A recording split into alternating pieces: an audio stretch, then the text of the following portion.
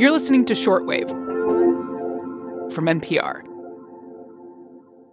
Maddie Sofia here. So, some promising news when it comes to the pandemic here in the U.S. More than 61 million people are now fully vaccinated against COVID-19, and we've been able to regularly administer more than 3 million shots a day. But here's the not-so-good news. In at least 20 states, reported cases are on the rise again. So today, we talk with NPR health correspondent Allison Aubrey for a quick little COVID news roundup. We're talking vaccines, travel, and the possibility of a fourth wave. You're listening to Shortwave, the daily science podcast from NPR.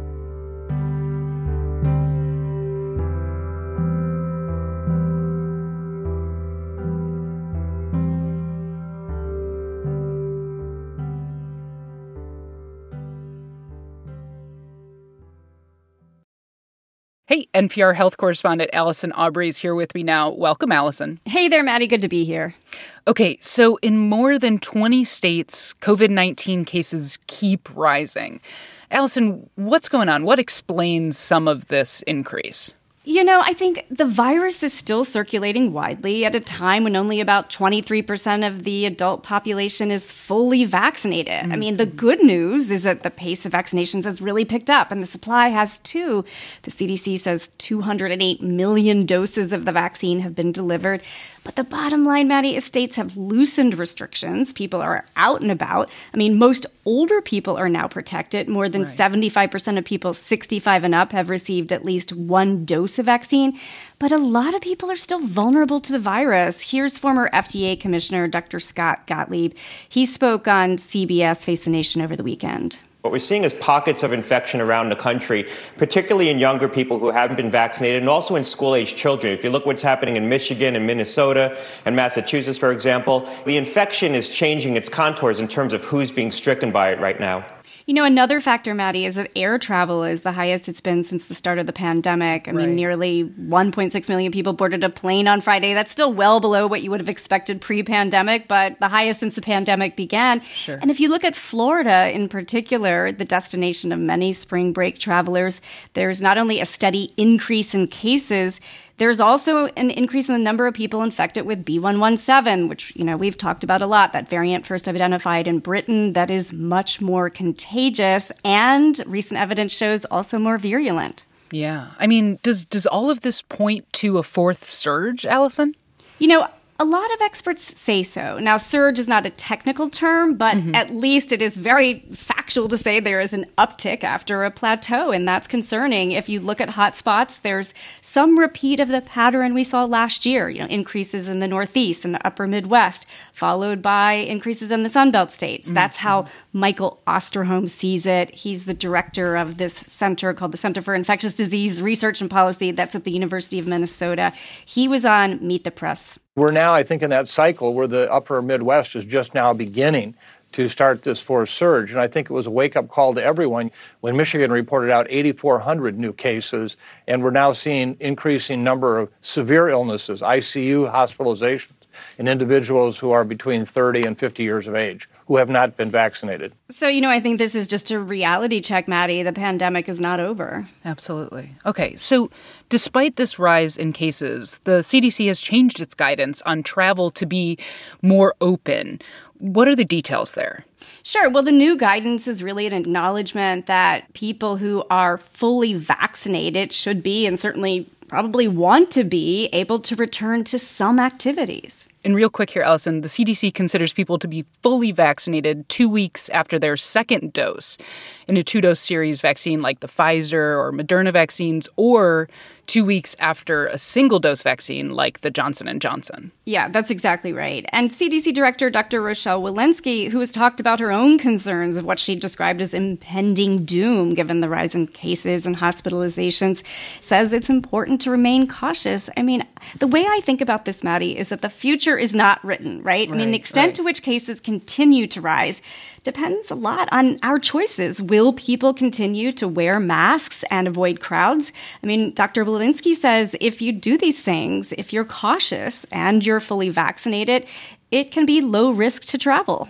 For example, Fully vaccinated grandparents can fly to visit their healthy grandkids without getting a COVID-19 test or self-quarantining, provided they follow the other recommended prevention measures while traveling. Now, for people who are not yet fully vaccinated, the agency continues to recommend against all non-essential travel. So clearly, getting more people vaccinated as quickly as possible is the ticket. It's so important. Yeah. And one big question still with the vaccines is, do we know how long protection will last, and will people need boosters along the way?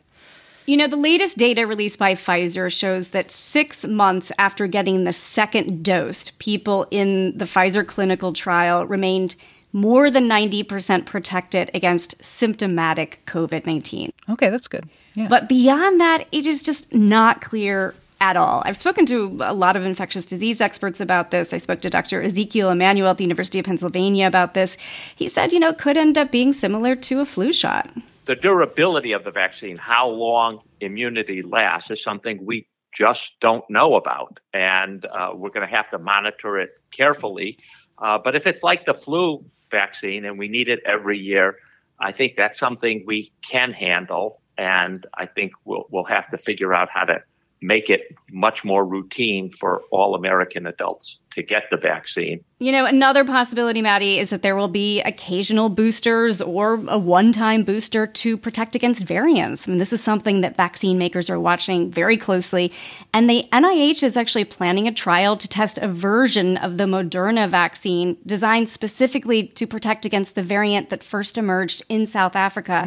Now, this trial is going to include about 215 adults or so. They'll be from 4 cities: Atlanta, Cincinnati, Nashville, Seattle.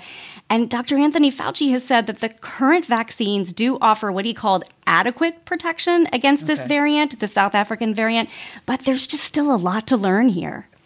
Okay, Allison, the last thing I wanted to touch on is that there's been some encouraging news on the effectiveness of the vaccine in teenagers, right? Yeah, well, Pfizer says that its trial in 12 to 15-year-olds suggests the vaccine is nearly 100% effective in this age group. Awesome. I spoke to one of the volunteers in the study. She's in high school, Josie DeBrewer. She lives in Cincinnati.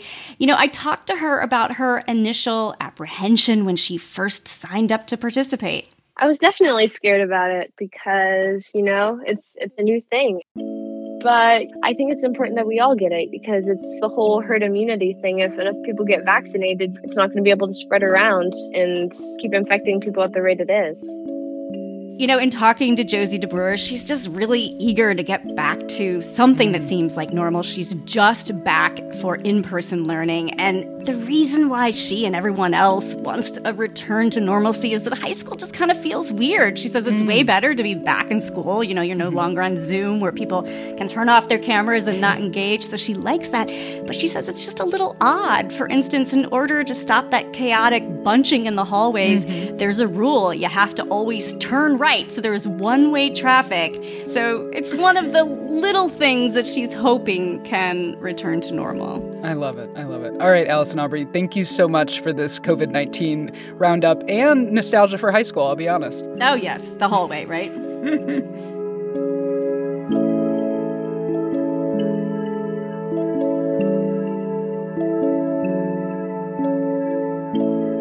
This episode was produced by Rebecca Ramirez, edited by Jane Greenhall and Viet Le, and fact-checked by Rasha Aridi. I'm Maddie Sofia, and you're listening to Shortwave, the daily science podcast from NPR.